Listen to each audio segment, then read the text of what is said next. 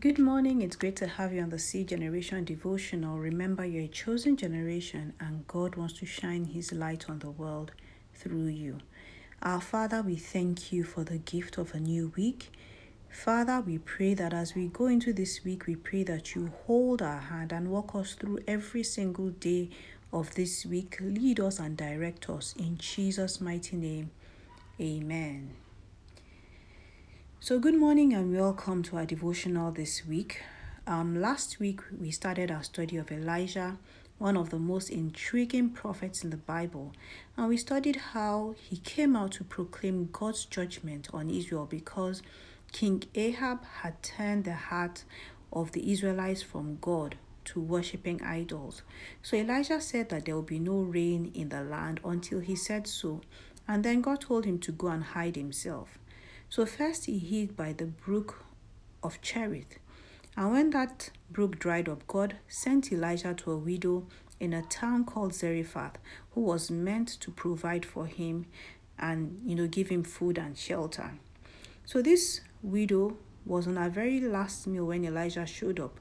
But through Elijah, God blessed the food she had, such that the little flour and oil that she had did not run out, but it was more than enough for the widow, her son, and Elijah to feed on throughout the drought. So that's where we stopped last week. And we would expect that everything would remain perfect because God had just protected the widow and her son from starving to death. And she had done a good deed by accommodating and feeding the prophet of God. So God was definitely under obligation to make sure that nothing went wrong with this woman and her family. But let's read what happens next in 1 Kings chapter 17 from verse 17 to 20. Sometime later, the woman's son became sick. He grew worse and worse, and finally he died. Then she said to Elijah, "O man of God, what have you done to me? Have you come here to point out my sins and kill my son?" But Elijah replied, "Give me your son." And he took the child's body from her arms, carried him up to the stairs to the room where he was staying, and laid the body on his bed. Then Elijah cried out to the Lord, "O Lord my God, why have you brought tragedy to this widow who has opened her home to me, causing her son to die?" Now, how could God allow this widow's only child to die after all the good things that she had done?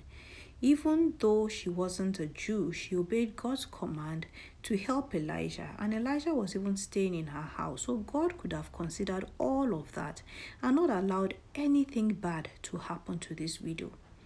So what happened? As is typical of us Christians, the first thing when something goes wrong in our lives is to jump into the wrong conclusions by assuming that God is punishing us because of our sins. We are under the wrong impression that bad things don't happen to good people because of the kind of messages that we hear in church and all around us. So for something bad to happen to a good person, the person must have really sinned against God. If you remember the story of Job, when all the bad things happened to him, his friends blamed him and said that it was as a result of his sin.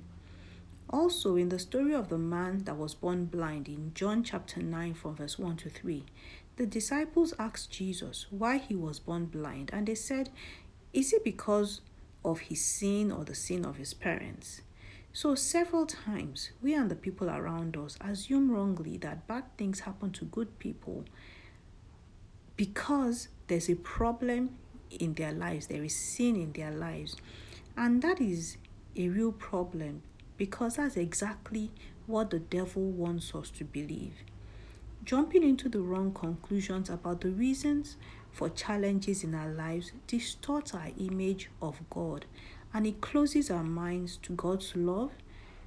It closes our minds to God's mercy and His grace and His purpose for our lives. It makes us perceive God as a punitive God who is just waiting for us to mess up so that He can punish us and destroy us. And because of that, we become angry, we become bitter, and we run away from God rather than running to Him with our pain and our problems. Matthew 5:45 says, "God is kind to everyone. He causes the sun to shine on everyone, both good people and bad people. He also causes the rain to fall on everyone, people who obey him and people who do not obey him. 2 Peter 3:9, the Amplified Version says that God is extraordinarily patient toward us, not wishing for any to perish, but for all to come to repentance. So God is very, very merciful and forgiving towards us, regardless of what we do. Although that doesn't mean that we won't face the consequences of our sins and all our actions, but God is not out for us to fail so that he can destroy us. We must remember that because of Adam and Eve's sin, we're in enemy territory. 1 Peter 5:8 says, "The devil prowls around like a roaring lion looking for someone to devour." So the devil is going up and down looking for an opportunity to cause trouble in our lives. But the good news is that even when he causes trouble, God can turn every negative situation around for our good. Romans 8:28, the Easy Bible Translation says, "We know that God works to help those people who love him. He uses everything that happens to them to bring something good." The New Living Translation of that Bible verse says, "And we know that God causes everything to work together for the good of those who love God and are called according to his purpose." So no matter how painful or how difficult our situation is, we need to trust God and know that he will work things out for our good at the end of it all. So if you're going through a painful or a challenging situation at the moment and you need some encouragement, please send me a DM at C Generation Devotional on Instagram. So I hope you've been blessed today. We'll continue a devotional tomorrow. So God bless you. Have an awesome week ahead.